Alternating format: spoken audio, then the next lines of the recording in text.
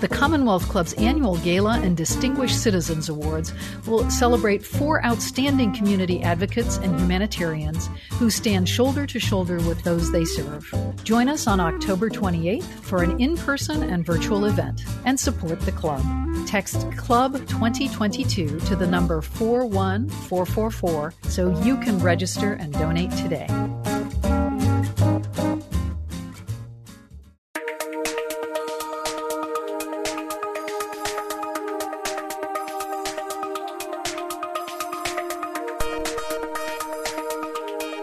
Welcome to the Michelle Meow Show at the Commonwealth Club of California, and today's discussion with legendary television director James Burrows. I'm John Zipperer, the club's Vice President of Media and Editorial, and Michelle's co-host for the show. At the Commonwealth Club, we're producing hundreds of programs a year on a wide variety of issues, online as well as many in-person programs. So head over to commonwealthclub.org/MMS for more upcoming programs as well as video and audio of our past events. If you're watching us live on YouTube, add your questions to the chat box and we'll work some of them into our conversation here today. Just a reminder, today's program is part of our Good Lit series, underwritten by the Bernard Osher Foundation. Now here's Michelle Meow. She's the producer and host of the Michelle Meow Show and a member of the Commonwealth Club's Board of Governors. Hello again, Michelle. Thank you so much, John, and thank you to all of you for joining us for this special program this afternoon. We are in for such a treat. We'll have a great conversation about good TV, great TV. I know you all remember what that is.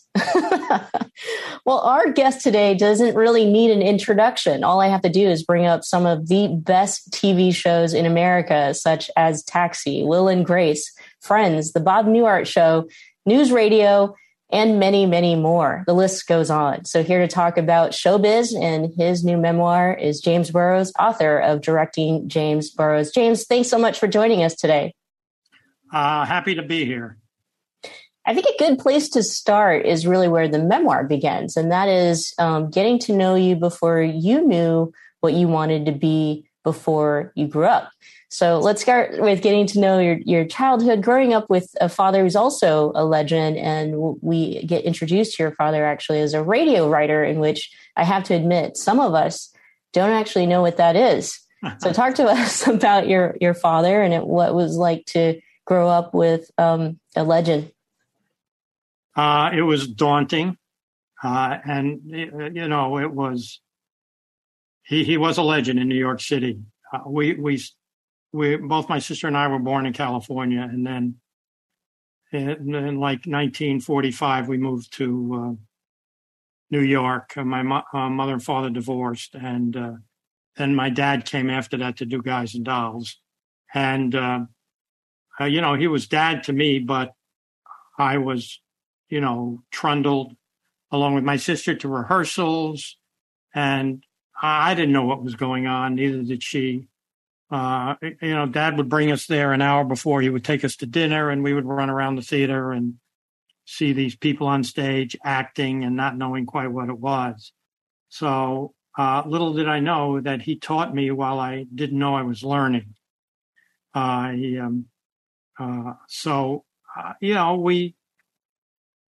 would have great New Year's Eve parties, and Truman Capote was there, and Cole Porter and John Steinbeck and Eddie Comden and Adolph Green and all the literati in New York. But I was, I had no really idea of who they were or, what shows they did. Because I didn't see a lot of theater when I was growing up, and it was mainly my grandmother took me. So he was my dad. And, as I grew older, there was no way I was going to go into his business. You were not right in the book. Of course, your family is Jewish, and you were bar mitzvahed when you were in your 40s. So we should begin by wishing you a good New Year. Oh, thank you. 27th. Lashana Tova. Shana Tova. So, what I found interesting was you said no way were you going to go into stage work. You did end up doing some stage work, but of course then the story really takes off when you get to TV sitcoms. But there's stuff from the stage that you saw and that you were a part of that you do bring to the sitcom. You talk about the live audience. Can you talk about the things you drew from stage work into your sitcom work? Yeah, after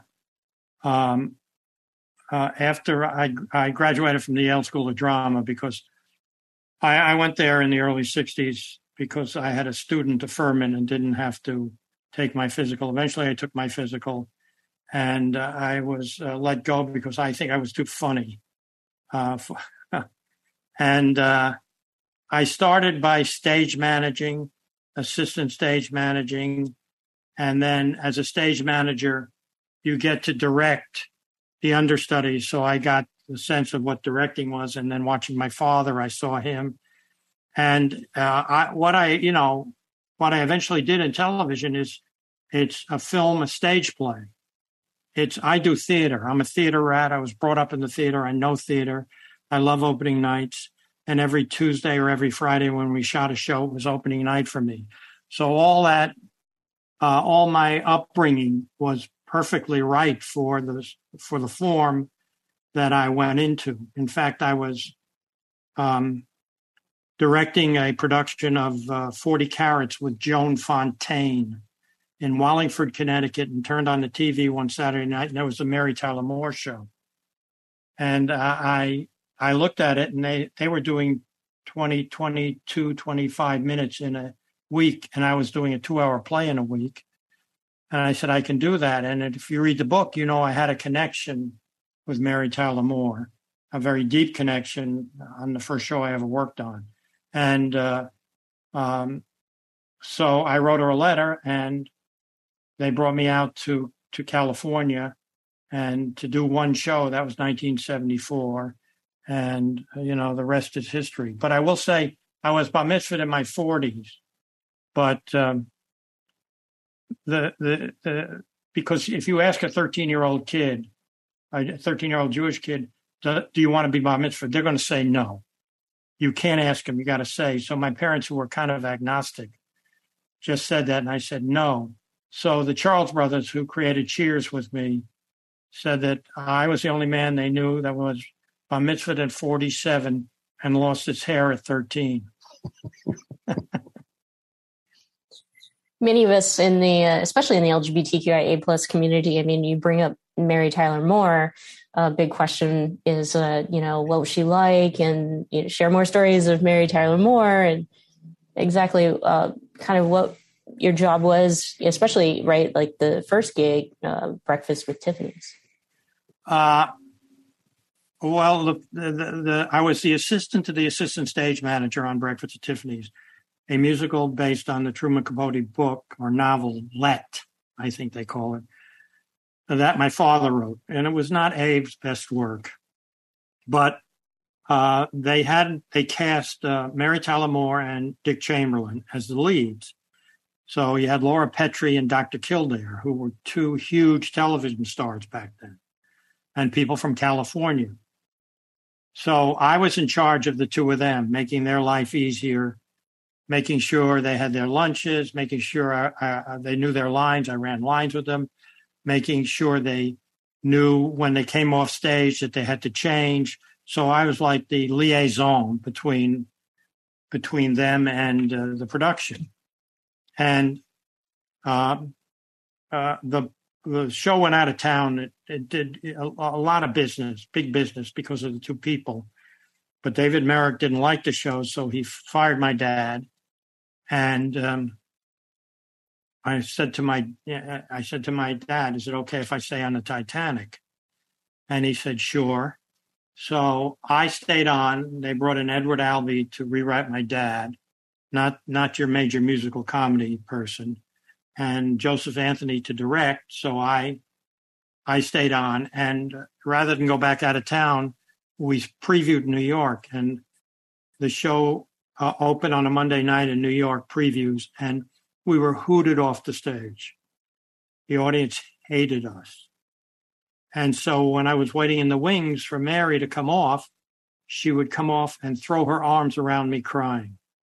It was just the worst experience for her. So David decided to close the show after 4 previews, which was the Wednesday night. And I sat with her at Sardi's at the wake and waited until Grant Tinker, her husband, came from California.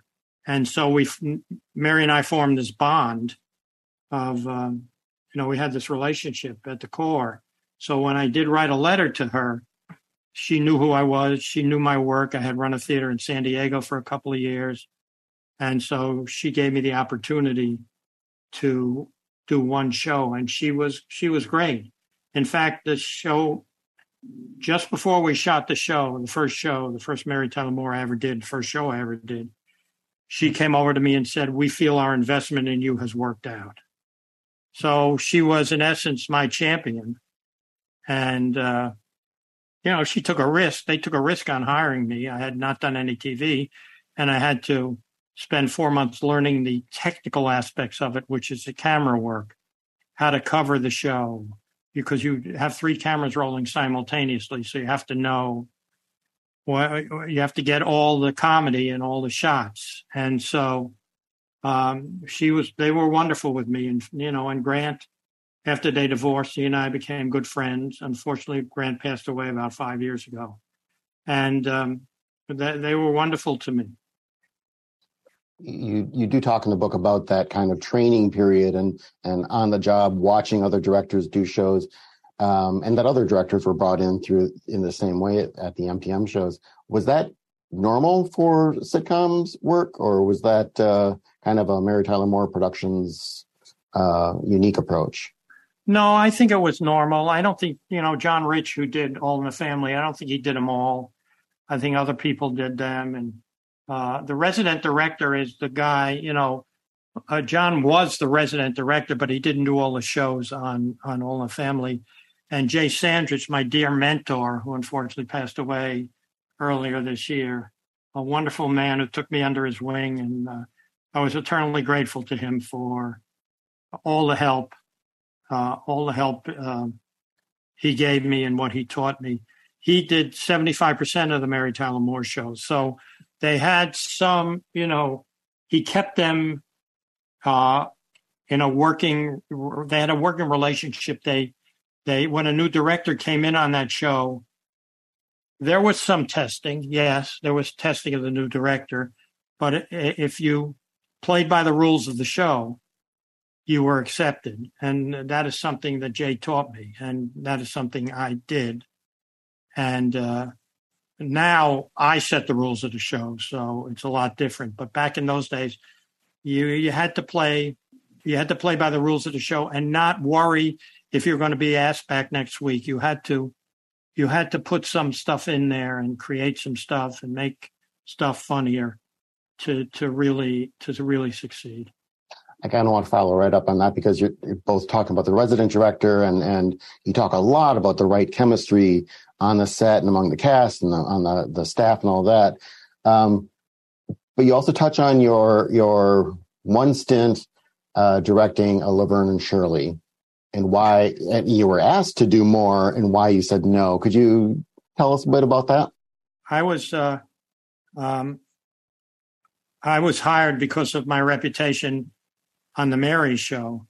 I was Gary Marshall, because Gary Marshall and Jim Brooks were close, and all the comedy writers were close, even though they worked at different entities. And so Gary brought me over to do Laverne and Shirley. I did about, I did 10, total of 10, and I had a great time with Cindy and Penny, and David and Michael, and Eddie Mecca and Phil Foster, who knew my dad, and Betty Garrett, who I'd worked with before. And I really liked doing the show, but there was always tension on that show. And Gary Marshall took me to lunch at Oblast, which was off the Paramount lot, and he asked me if I wanted to become the resident director, and I said I had to pass. I had other avenues to explore, but I didn't want to be. There was a lot of tension on that show that I didn't want to be a part of. So that's why I passed on that. Just to go back to your dad very quickly, you'd mentioned earlier about, especially before you knew what you wanted to be before you grew up, not wanting to get into the industry. wanted to ask about eventually getting into the industry, but how your relationship with your father may have changed over time. You do mention your father's alcoholism and, early on in the memoir. And so wanted to ask, share with us how your relationship with your father changed over time, especially as your career progressed. My dad did have problems with alcohol early on, but eventually he gave it up in the 70s, and he was sober for like 15 years till he died. It was, since we lived with my mom, we didn't see it as much. We'd go to dinner with my dad, but both my sister and I knew, and our stepmother would tell us that. And when my dad saw me work, he came out to see a Bob Crane show that I did in 1975, maybe. But at that time, he was starting to have the beginning effects of dementia. And he was very sweet. He was very complimentary. And then, he saw the beginning of Cheers. And I didn't think, he didn't see the success on Cheers. He did see the success on Taxi. But on Cheers, which was my first show that I had control over with the Charles brothers, my dear friends, he didn't really see that. He did see the pilot, and he called me and he said, "I wish the bartender had more dirt under his fingernails." And I kind of understood what he meant, because Teddy was not an athlete, not at all. He was a farceur from Carnegie Mellon. I took him to his first baseball game.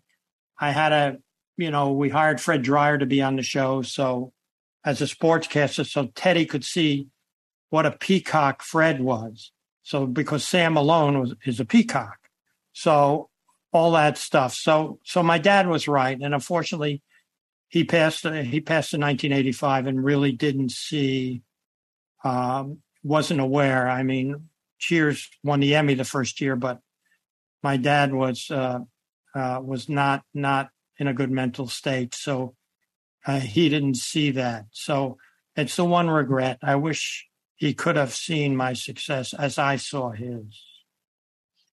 You were certainly a success before Cheers came along, but Cheers was just kind of stratospheric once it hit. So take us into, because you mentioned the Charles brothers, or the brothers as you call them in the book. Tell us how that came together and the formation of Cheers. The Charles brothers and I were on Taxi. I was the resident director and they were the producers. Believe it or not, we met before on the Phyllis show. They were story editors on the Phyllis show. So I had met them there, but I got to know them on Taxi, which was probably the most difficult show I ever worked on. And for them too, because we had Jim Brooks was doing a movie the first year. And so he wasn't around all the time. And then Ed was there, was a wonderful writer, but he had certain ideas and Jim had other ideas. And Ed would put his ideas in and then Jim would come and change them. It was all for the better of the show, but it was difficult to work. And I had to deal with that. Plus I had to deal with Taxi being the first 4-camera film show. Mary Tyler Moore and Newhart and Laverne and Shirley and Happy Days were all 3 cameras, three film cameras rolling simultaneously. Taxi, because the set was so big and there were 7 major characters, we added a 4th camera so I could get more of the original the first time we shot it. I could get more reactions and more, I could get the jokes more easily having more cameras. And then the set was huge, which was another reason we needed 4 cameras. And then I had an interplanetary cast. I had people from, different walks of life. I had theater rats like Judd and Mary Lou and Danny and Chris Lloyd. Danny and Chris Lloyd were in Cuckoo's Nest. and Mary Lou was in Breeze. And then I had a boxer, Tony Danza. And then I had, people call him a comic, but Andy Kaufman was a performance artist. So it was difficult to try to mold these people into the homogeneous group that I like. I like my cast to love one another. And because if they love one another, that'll transmit across the screen. So it was difficult. We finally got there midway through the first year. Because everybody had, different things. Andy Kaufman had day-night reversals. So as a comic, he would stay up performing and writing till 5 a.m. So Andy didn't have to come in until 1 o'clock, and people in the cast resented that. I didn't, because that's what you had to do to make the show work. So, and there was also dealing with Andy's alter ego, Tony Clifton. And so it was a really difficult show for me, and I think difficult for the Charles brothers too. Whose idea was it to bring in Christopher Lloyd and his character of Reverend Jim? Well, it was an episode in the first year where the writers decided they wanted to have Lotka get married so that he could stay in the country. Lotka was Andy Kaufman, who was the mechanic. So in order to do that, they had someone to perform the ceremony.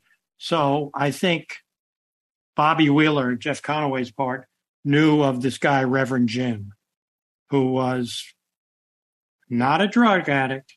He was drugs had ruined his mind, but he didn't do them anymore. That's the only way we could get away with that character.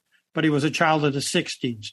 So I was there for Chris Lloyd's audition, and he walked in the room in the same outfit he wore in the show. We didn't provide it for him. That was his outfit. And every day he came to rehearsal in the same outfit, never changed it. And I thought, whoa, this guy's a little freaky. Until Friday night after we shot the show, because we had so many young kids on that show, they always had a party upstairs. And Chris Lloyd showed up at the party with a nice white shirt, tapered jeans, and cowboy boots. And I knew it was all an act. But it was one of the extraordinary characters on television. You also described Taxi as challenging for a lot of reasons. Share with us why. Yeah, because as I said, it was difficult to, get that cast to pull we're all in a rowboat and we're rowing. I'm the coxswain, rowing through the stormy seas. And it was difficult to get everybody to row together. But eventually, through guile and psychology, everybody came aboard. And it was one of the funniest shows I ever did. I did, I think, 75 of them because I left in the fourth year to do a movie. And then in the fifth year, I did Cheers. So it was just difficult because it was also my first really coming out show. I was never a resident director before on any show. And this was a show that I was the resident director on. I just wanted to follow up very quickly. There's a line in the memoir, though, that I deeply connect with, which is you found it difficult also because telling the stories of taxi cab drivers and then connecting that back into the show. I had never thought about, I guess, cab drivers in this way. And there's something that you also wrote about how making characters extremely relatable, even though they're fictional characters. Yeah. You need to get your audience to identify with the characters. So they have to have vulnerabilities. They all, in Taxi, they all had vulnerabilities. The one major vulnerability that all of them except Judd Hirsch had was they all aspired to get out of the garage. They all had dreams. In the pilot, Judd, the character of Alex, says, look over there. She's an art dealer. That's a boxer. That's an actor. I'm the only one who's a cab driver here. They all had aspirations to get out. So that was the vulnerability that they all had. You knew they weren't going to get out. You knew Ralph Cramden was never going to succeed in anything he tried. He will always be a bus driver, but that's his frailty. And so that's important. And so all those characters had that, and that's how you get an audience in. That's how you draw them in. So after Cheers and after that one movie, after Taxi and that one movie, you do Cheers. So how did Cheers come about, and how did you go about constructing it with the brothers and kind of crafting that more, I should say, molding kind of the world of the characters and their setting? So after the third year of Cheers, the Charles brothers and I had the same agent, a man named Bob Broder, who's so powerful that he's only referred to as Broder, and sometimes Darth Broder when he really gets mean. He said, you guys should do a show. So NBC, who was now being run by Grant Tinker, he knew about us because the Charles brothers started at MTM too. And they gave us a deal to do a show. And so the Charles brothers and I sat around for a long time discussing what the show would be. And we were big fans of Fawlty Towers. And we thought about doing a show about a hotel. And then we thought maybe the main part, most part, that show would take place in the bar of the hotel. And maybe we don't want to do a hotel. Maybe we want to do a show about a bar. We talked about a bar in Barstow, California, halfway to Vegas, because you get all the types, the weirdos going there and the people coming back, some stars, who perform there. You could do that. And then since all three of us were huge sports fans, we said, let's do a sports bar. And then when we decided on that, we decided it had to be in a rabid city. So we talked about either Philadelphia or Boston, because New York there are a lot of shows set in New York, especially, and since he'd just come off Taxi. So Glenn Charles was visiting Boston, and he was doing location work, and he wandered into the Bull and Finch, which was downstairs. And so he found the locale for the bar, and then we talked about the characters. And, we did a lot of research. We went to bars. We went to a lot of bars in L.A. There are not a lot of those kind of bars that are in Boston. The bars in L.A. are a lot different. And so we wanted to do the other thing special with that show is we wanted to do an evolving relationship. We wanted to do a Tracy Hepburn relationship, and we wanted it not to stay in the same place. We wanted it to evolve.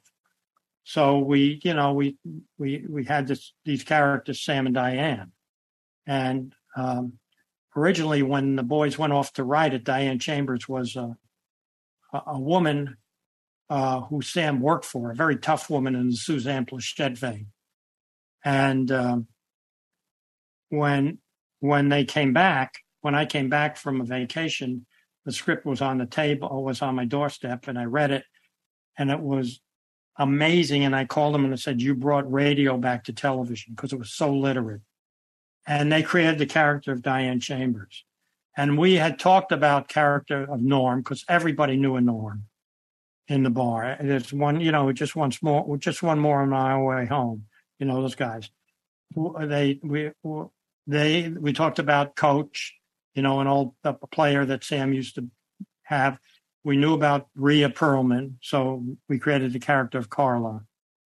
And so we wrote the script, and NBC loved it. And the rest is 11 years of history. It was just such an amazing show, and it's a show that you take away one of the central characters when Shelley Long leaves the show, it would have been a surprise that show lasted, in the normal sitcom world, if it lasted another 2 years, but it thrived for another 6 years. Were you worried about making that shift, or was this like, okay, here's a chance to do something else we wanted to do with it? Yeah, we were scared out of our shot glasses. We were, because Sam and Diane drove the show. People would ask me, well, what's happening with Sam and Diane and stuff like that. And, we knew they were the juggernaut. So when Shelley said she wanted to leave, we were devastated. It was, we didn't quite know what to do. So we thought about it, and we decided to go back to the first permutation, which was Sam working for a woman. So the boys went off again and wrote the script and came back with the script. And when we told our casting director, Jeff Greenberg, we want Sam working for a Suzanne Plachette type, first words out of his mouth were Kirstie Alley. And none of us knew her. I didn't know her personally, but I knew she had worked in front of an audience because I had seen her do Cat on a Hot Tin Roof at the Mark Taper Forum out here, a theater out here. And she was amazing. So I knew she had the gumption for that. And, we saw her, and she came in to read, and she read with Rhea and Teddy. And Teddy came up. They came up after to discuss it. Not Kirstie. We let her go. And Teddy said, "I want to hug her." And we thought that was interesting because that was not the intent of the character. So we then we waited a couple of months, started writing scripts because Kirstie had auditioned in. Right after the season 5 had wrapped. So that was in May and June that she auditioned. So we did the first show, and we had written her as a martinet, a really strict, tough woman.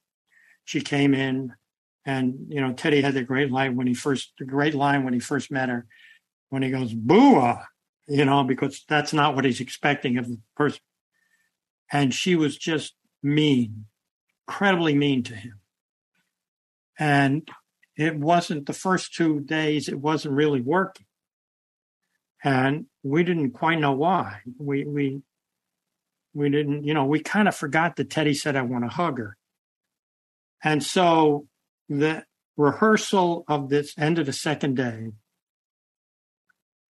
Kirstie has to go into her office, and because it was Sam's office, but it became her office since she now was running the bar. She goes to her office and she turns, the knob doesn't work. She's very strident. She said, "I have to go to my office and work," and the knob doesn't work. So all of a sudden she goes, "It's not working." So all of a sudden that opened our eyes. We said, "Oh my God. This is a woman who thinks she's tough, but she's a powder puff on the inside." So the rest is history, because we used that, and we made a definite choice not to have, when Shelley left, not to have another waitress, and Sam not to be in another relationship, although he pursued, and it was, just for laughs. But, we got lucky. We got the right person. We were very lucky on that show. When Nikki passed, unfortunately, at the end of year 3, we were then in the schedule of following Family Ties, and we said, we're not going to go older. We're going to go younger, because the breakout character of Family Ties was Michael J. Fox. So we wanted we went younger. Woody came in for his audition. He blew his nose. That was the first thing he did. Everybody started laughing. And then we were lucky enough to get Bebe Neuwirth. who Glenn Charles had seen at Upstairs at the Downstairs and knew about her as Frasier's, relationship. So we were incredibly lucky on that show, and it doesn't always happen, but we ran 6 years with Kirsty and only 5 years with Shelley. And also you got to see, because Sam and Diane were not driving the show, you got to see how dynamite the rest of the cast was. Johnny and George and Kelsey and Bibi and Rhea, and it just was, and Woody getting married, and it was amazing. John wasn't joking before the program began when he shared that we could talk to you for hours. I mean, he said 6 hours, but I do want to get into some other mega shows. One particular that changed the world, and another script that you said, was so good. I mean, it was so good at the time. You didn't have time to direct it, but you knew that you had to. And so that show, many people know as Friends. Talk to us about Friends and, the science behind it. Why the show really, I think, changed people, but also people love it. People will never forget it. People continue to love it, and so on. I had nothing to do with the creation of that show. It was written by Marta Kaufman and David Crane, and it was sent to me at the end of pilot season of 1994. And I read that script, and it was just amazing. In fact, that pilot script, from what I read to what was on the air, was 95%. I didn't know that at the time until I went back and found I had an old copy of the pilot, and I read the pilot, and 95% of what was on that page from the original script ended up as being the pilot of the show. It was smart. It was literate. It told 3 stories in a half hour rather than 2. It's casting. I use an example of how much luck is involved in casting, because those 6 people were available at the end of pilot season of 1994. So that'll tell you how much luck is involved with the right actor being available at the right time for the part that comes along that he's right for or she's right for. And I only did 15 shows. But I would have done more, except I had a production company at that point, and I had to do the shows that were coming out of the production company. I would have done more because I love the kids. I love the writing. The writing on that show was genius. And it took 9 years for the Academy to realize it and give them an Emmy. Because in the beginning, when that show started, people didn't like it. That people were saying, "Oh my God, it's Generation X. They're just pretty people." They didn't realize how gifted actors they were and how comedic actors they were and how genius the friggin' writing was. And I've bitched about this it'll be 30 years in 2024, because that show was just brilliantly written. And I loved working with the kids. I'm still friendly with them. They still call me Papa. I put my stink on them when I did the show. I did the first 4 shows, and I maybe did 8 shows the first year, and then I did a few other shows. I did the Prom Video, which is one of people's favorites, and I've always maintained contact with them and the writers too. And it's just a show that will keep appealing to young people. That's what drives the audience. And as you know, the people who started watching that show in 94 are now parents, and their kids are watching the show. So it's an endless cycle because it holds up. The one thing it doesn't hold up is the fact that nobody sits around and talks anymore, because if you have 6 people in a coffee house, they're all on their phone. On Friends, they had to relate to one another. The phones were, I think there were car phones then, but they were like shoes, huge shoes with a aluminum stick sticking out of them. So, that's, and the stories are universal on that show. So, I only did 15, but people always say, God, I love Friends. I love that you, created that show. I didn't create that show. That show was created and sent to me, and I somehow put my stink on it and somehow enabled that cast. They came together rapidly. They grabbed the oars in the boat and they rowed almost from the first show. And they were in tandem. They loved one another. They helped one another. They had incredible suggestions when I worked with them that only made me look better. So I had a great time. I want to jump ahead of them to another show that was groundbreaking, and that, of course, is Will and Grace.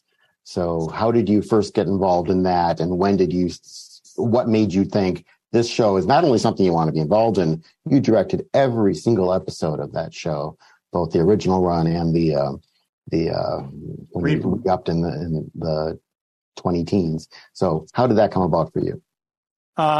It was the script was sent to me by Warren Littlefield in 98, I think late 97.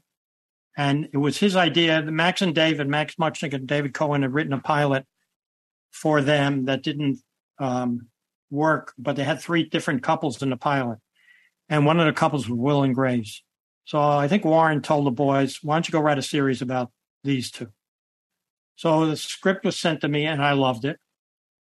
And I wanted to do it. And I took the boys to lunch. And when I take people to lunch, they think they're auditioning me, but nah. I'm auditioning them. Because I want a writer to defend his material, not be defensive about it. So we hit it off. And the pilot, the episode was through the roof. The test audience we had 3 days before we shot it loved it. And the show, when we shot it, loved it. And I wanted a kiss at the end of the show. Will and Grace kiss at the end of the show. Because I wanted, because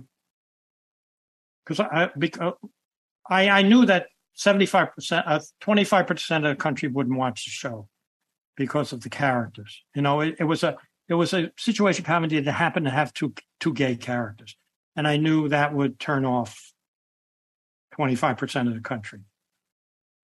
But I thought if it was so funny, I thought if I could get people just to watch, maybe 10 minutes of a show, they'll see how funny it is and they'll hook into it.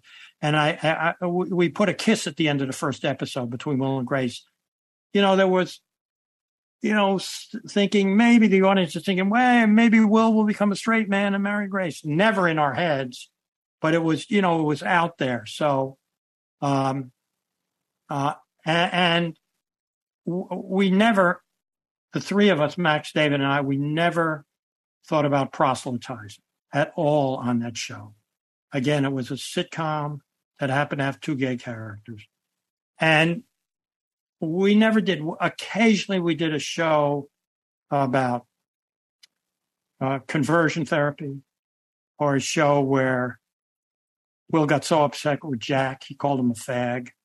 And so it was the relationship of 2 boys, how they dealt with it. But it was never a proselytizing show. And we never set out to change the world.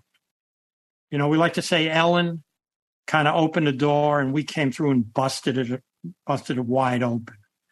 And I didn't know how much of effect that show had until I was on Thursdays, which was the night that Will and Grace was on. I would drive carpool for my 13-year-old daughter, and I would pick up 3 other kids, and we'd be on their way to school. And invariably, one of the kids would say to me, "What's on Will and Grace tonight?" And I knew that this show was being watched by kids before they had a precondition of what they're, of gay people. And I thought to myself, wow, this is something that I had no idea would happen. Neither did the boys. And, then when Joe Biden came out and said we had done more to promote the gay agenda than anybody else, I was incredibly, I'm trying to think of, I was shocked and incredibly flattered that came out, because we never set out to do that. We set out to do a funny show. We like to say we did a fairy tale, literally and figuratively. We did a show with jokes that broke the television screen. The laughs were so big by 4 characters who you could have never done those jokes on other shows. You had called Will and Grace one of your most proudest moments of your career. And I'm listening to you talk about, what it's done, right? Like for LGBTQIA plus people. And now thinking about where we're at in pop culture, but also politically, how do you feel about, the jokes that landed, the stories that were told? I feel like in today's time, it might be a little bit more sensitive, I guess, is where I'm trying to go. Do you feel that there's been, a change in that if you could share with us the creative process behind it, if you ever got stuck, or how you get unstuck, if you ever felt like you were in a more of a political situation than you were creating a really good script or really good TV? Well, when we first started the show, gay rights isn't where it is now. It's come a long way now. And so we were dealing with different things back then. There were a lot of people who weren't aware of it. And so by dint of the show, people became more aware of it. And now, as with the reboot, it didn't do as well because the agenda isn't the same. The gay people are more accepted now, and when it first happened, it was equally as funny in the second incarnation as it was in the first incarnation. And I think the stories were better because it was stories about older people, especially older gay people, Will and Jack, and the loneliness maybe, and what's involved with that. But I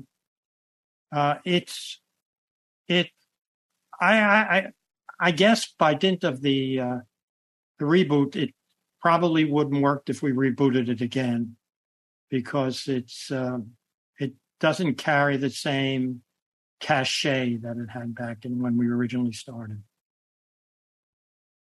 I sometimes think along Michelle's lines that, so one of the shows I've watched during the pandemic was the entire run of MASH.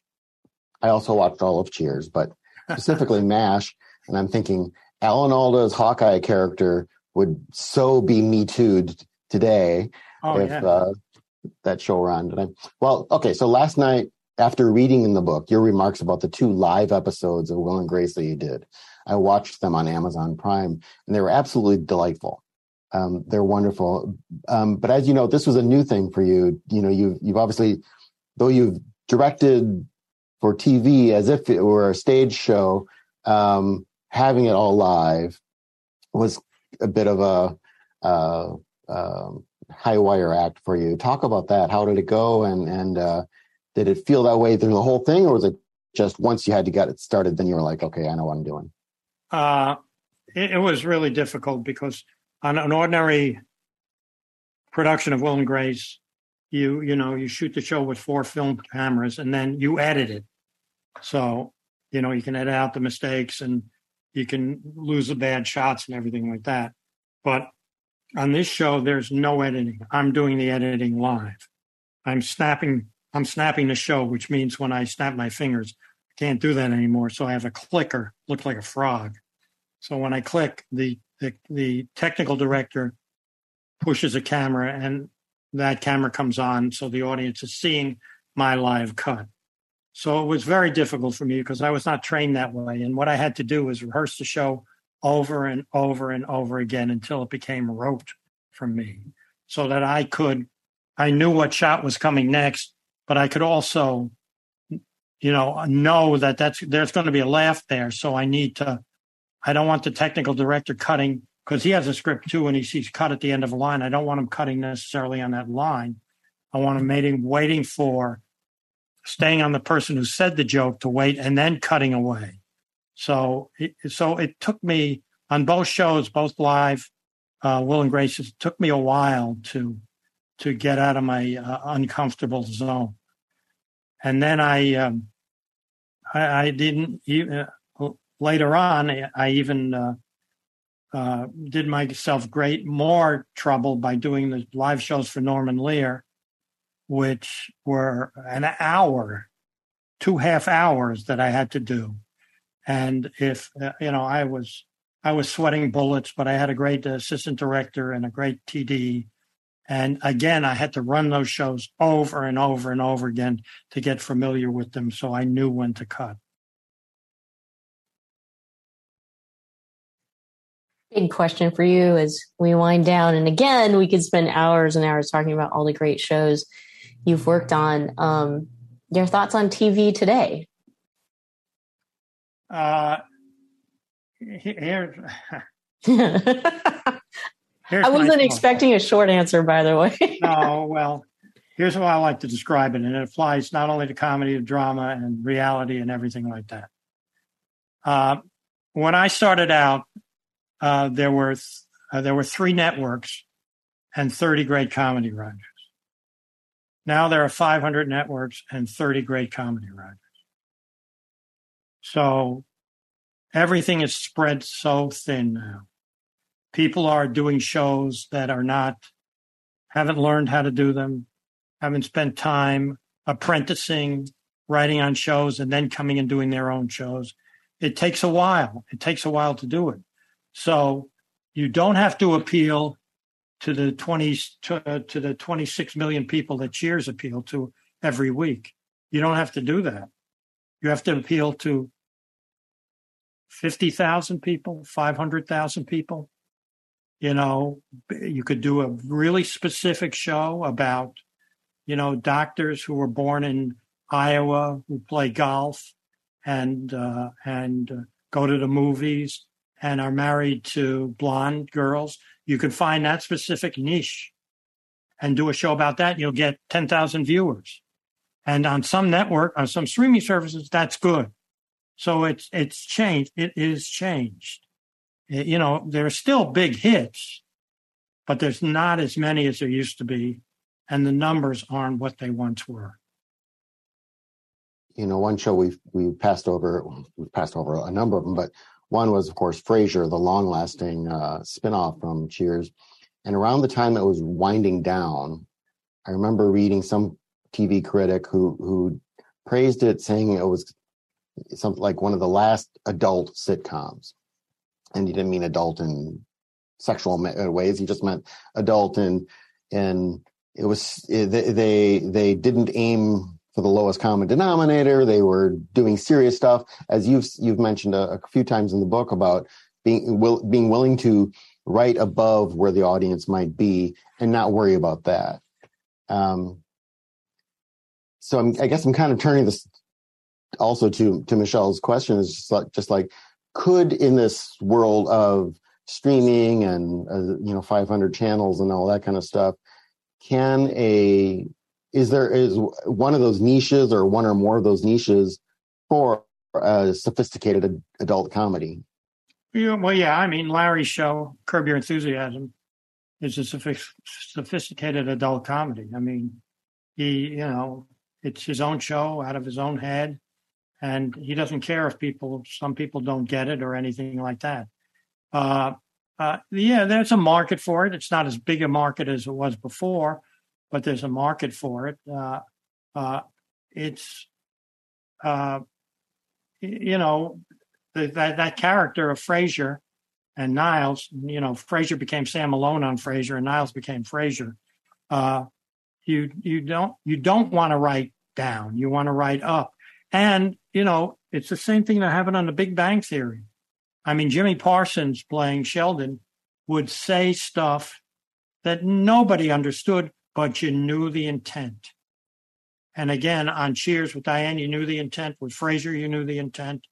And I think there's a market for shows like that. I just don't know why people aren't making them anymore. And, the sitcom is, there's only 3 or 4 of them.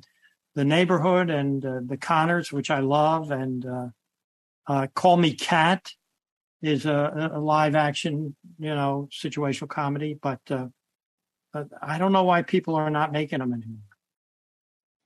There are many shows, again, that we could sit and talk about. So please pick up a copy of Directing James Burrows. I think that, brings us back to what we love about sitcom television. And at the same time, all these stories, James, that you tell in the book, I very much appreciate. On that note, to write a memoir, why now? After so many successful shows and so many stories built, and I'm guessing that there are many stories that you left out. Yeah, there are some on the tawdry side, but I had a lot. My wife's been begging me to write a book forever because I keep telling these stories and people keep laughing, and she's tired of hearing them. So she said, put them in a book where people can read them so I don't have to hear them anymore. And so COVID hit and nobody was working. And she said, if you don't call your agent, I will. So I called my agent. He hooked me up with a literary agent who hooked me up with Eddie Friedfeld, who was my ghostwriter. Well, not a ghostwriter. He's on the front page where he should be. And I started telling stories. And he was very inquisitive. And as I told stories, more occurred to me. And, we sat and we crafted this book. And, there's some instructional stuff in the book, how some of the camera work I do. And it's rudimentary, but it's meant as a primer for those who maybe want to go into the business. But, the stories from my dad and what he taught me and stuff like that is, it was great to put it down. And I'm getting very good reaction, especially from my wife. One of our viewers posted on the YouTube chat. She says, my mom was married to Dave Davis, Dobie Gillis era, and I tracked the work you did together for years on many shows, from MTM through Taxi. What a powerful team you created. What were the gifts of that? Well, Dave Davis, to go back to when I first met Dave Davis, was in 1964. I came out to work on a pilot my dad was doing called OK Crackerby, which starred Burl Ives. And I was brought out, I was brought out to work on it as Burl Ives' dialogue coach. And Dave Davis was the associate producer. So I met him there. And when I came out to California to work out for MTM, which was in 1974, the first person I met was Dave Davis, who was then co-created the Newhart Show. So he and I, he was great with me. His dad was a wonderful comedy writer, Phil Davis. And Dave taught me a lot. And again, we went our separate ways. And then he was on Taxi for a year. So I got to meet him there. So, David is one of those highbrow, great writers of comedy and a wonderful man in the editing room. Incredible incredible with that. And I learned so much from him. Well, I can't believe it, but we have burned through an hour, so I think we have time for a couple of our last questions. So I will ask mine. What are you currently tuning into? What are you watching right now? I'm a huge sports fan. I'm a New York Yankee, New York Giant fan. So yesterday was a bad day for me because they both lost. So that's why I'm so grim right now. Oh. We watch a lot of streaming stuff. As I said, I watch Curb and I watch The Connors. That's the network stuff I watch. But I watch, we just got done with Gaslit, and Breaking Bad is my favorite all-time show ever. I got to meet Vince Gilligan once, and he's from Virginia. He's got a little bit of a Southern accent. I never expected that. We watched Dope Sick, and we watched Ozark, because I tuned in originally because Jason Bateman, who I worked with a number of times, the show was Ozark. It had a K in it. I thought it was a funny show. And boy, was I disappointed.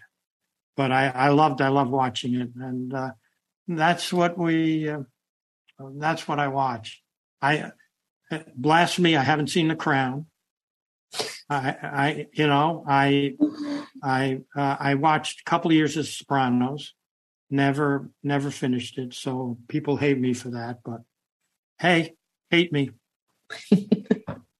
Okay, so then what's next on your plate? Or do you have programs lined up you're going to be shooting that you can tell us anything about? I'll wait till pilot season. I did a pilot in March that didn't go. And there's supposedly Norman Lear and Brent Miller are going to do another live show. So maybe in March, and then I'll look for a pilot.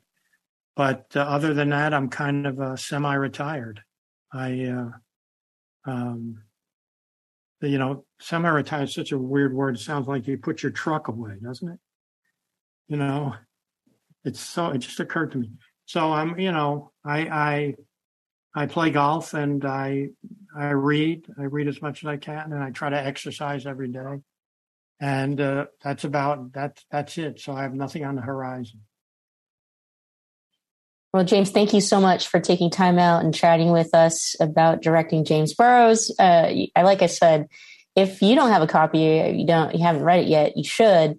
And one of the things I love about the book also is what James said. There's some stuff in there that he offers for, well, I guess if you get the book, it's not necessarily for free, but the intellectual property part of it all, which I think so many of us if you do want to break into the industry, there's things like that about, character development, building characters, relationships, and how that all comes together in a TV show. So make sure you all pick up your copy.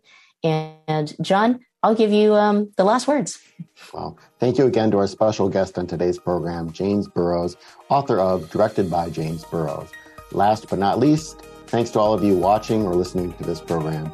You can find more programs at commonwealthclub.org. Stay safe and have a good rest of your week. Goodbye.